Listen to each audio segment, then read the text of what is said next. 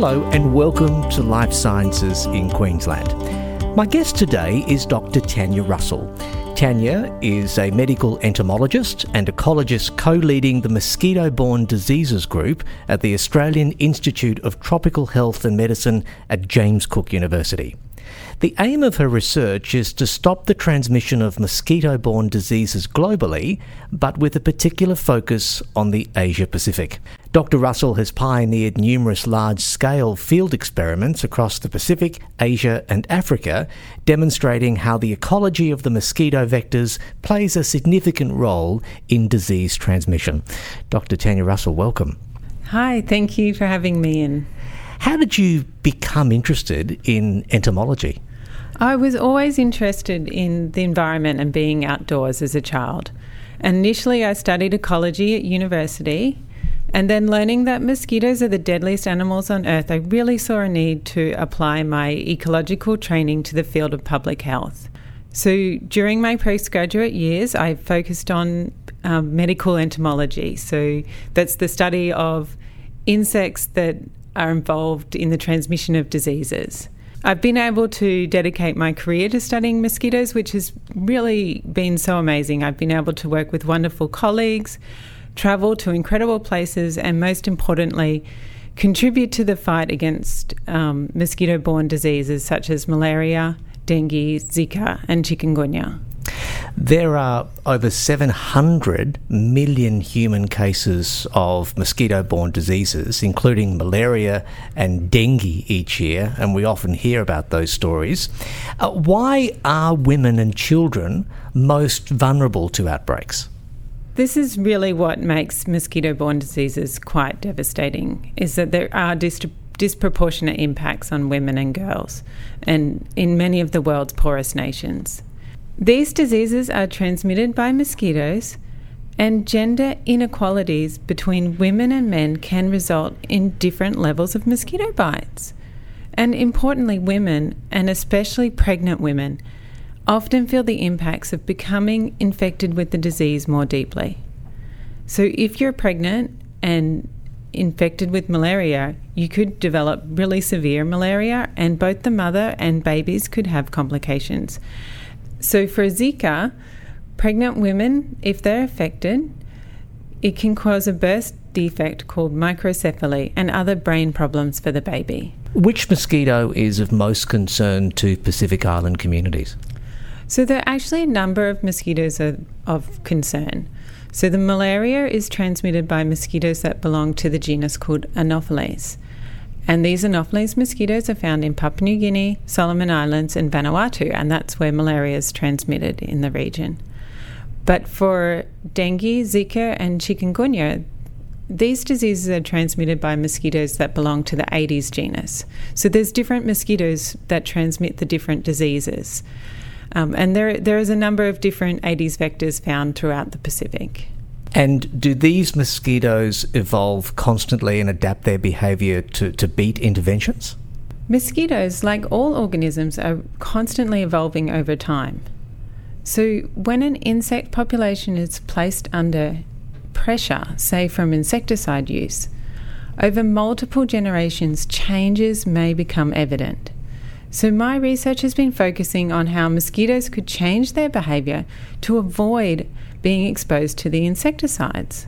So malaria is primarily controlled using insecticide-treated bed nets, which kill mosquitoes when they blood feed during the night when people are sleeping. In Tanzania and the Solomon Islands, my research has documented that the Anopheles mosquitoes, the ones that can transmit malaria, have the ability to change their behaviour to bite people more often outdoors or early in the evening. And this means that they would avoid the insecticides on the bed nets, and there is a need for vector control tools that can complement the bed nets. And globally, how extensive is the research into this field? Actually, research efforts focused on improving vector control are relatively limited, which some might find surprising, as vector control has one of the highest returns on investment in public health, and it works. The transmission of the malaria parasite has significantly reduced since the turn of the millennium, and in Africa, more than 660 million cases have been averted. And this success has been due to the widespread use of insecticide-treated bed nets. And yet, less than 10% of the global research budget for malaria is dedicated to vector control. Tanya, the aim of your research is to stop the transmission of mosquito-borne diseases globally. How close are we? This is a massive problem and one that needs a concerted global effort. Really substantial gains have been made in the fight against malaria, and in the past year, many countries have reported less than 100 locally acquired cases and are well on the road towards malaria elimination. However, on the other side of the coin, there remains a number of high-burden countries, and last year more than 400,000 malaria deaths were recorded. For dengue, Zika and chikungunya, outbreaks occurring more frequently and they are more severe. And this has been linked with the fact that the mosquitoes, the Aedes mosquitoes that transmit these arboviruses, have been increasing in their global distribution. Your research leadership has been recognised with an invitation to become a member of the World Health Organization Guidelines Development Group for Vector Control for Malaria. So congratulations for that. It's a great title or great organisation to be with, I would imagine. What does your role entail? The Guidelines Development Group is an advisory board for the WHO Global Malaria Program, and it's composed of external experts. So the Global Malaria Program, it makes recommendations that clarify which tools or interventions are supported by evidence and can be used to control malaria mosquitoes. And the task for this group is to assess the evidence, interpret it, and then to vote on how strong the evidence is and what tools should be used and put into place.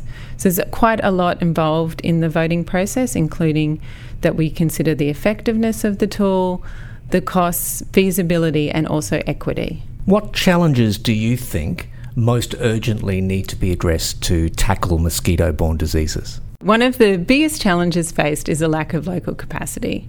And so I'm really excited to be co-leading the PACMOSI project. PACMOSI stands for Pacific Mosquito Strengthening for Impact. And this project has been designed to directly address this challenge.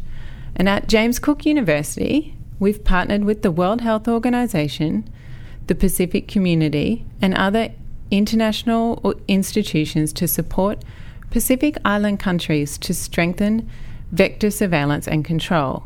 So there's a number of initiatives in this program, and these include providing training that's really tailored to the region, improving data management, providing small grants for operational research, and also providing technical support to update strategic plans for vector surveillance and control. What impact has the COVID outbreak had on your work? The COVID pandemic has really emphasised how crippling infectious diseases really are. And the pandemic has delayed the rollout of many vector control programs. So from my perspective of providing technical support to the programs, the international border closures have been very frustrating. However, we've actually realised some positive outcomes from this situation. Not being able to travel has focused our efforts on creating a capacity building program that is online, it's interactive and self-paced and really tailored to the region. And we've had great support from our funders, the Australian Department of Foreign Affairs and Trade, and also the French Development Agency. And this shift away from a traditional face-to-face training has actually resulted in a more sustainable and cost-effective training program that will be available to a wider community of vector control officers based at both national and regional levels. Well, Dr. Tanya Russell, it sounds as though that there's lots more work to do, but looking back, there is a great deal of work that's already been done. And we wish you every success with your ongoing project, and thanks for joining us today. Thank you very much. It's been a pleasure.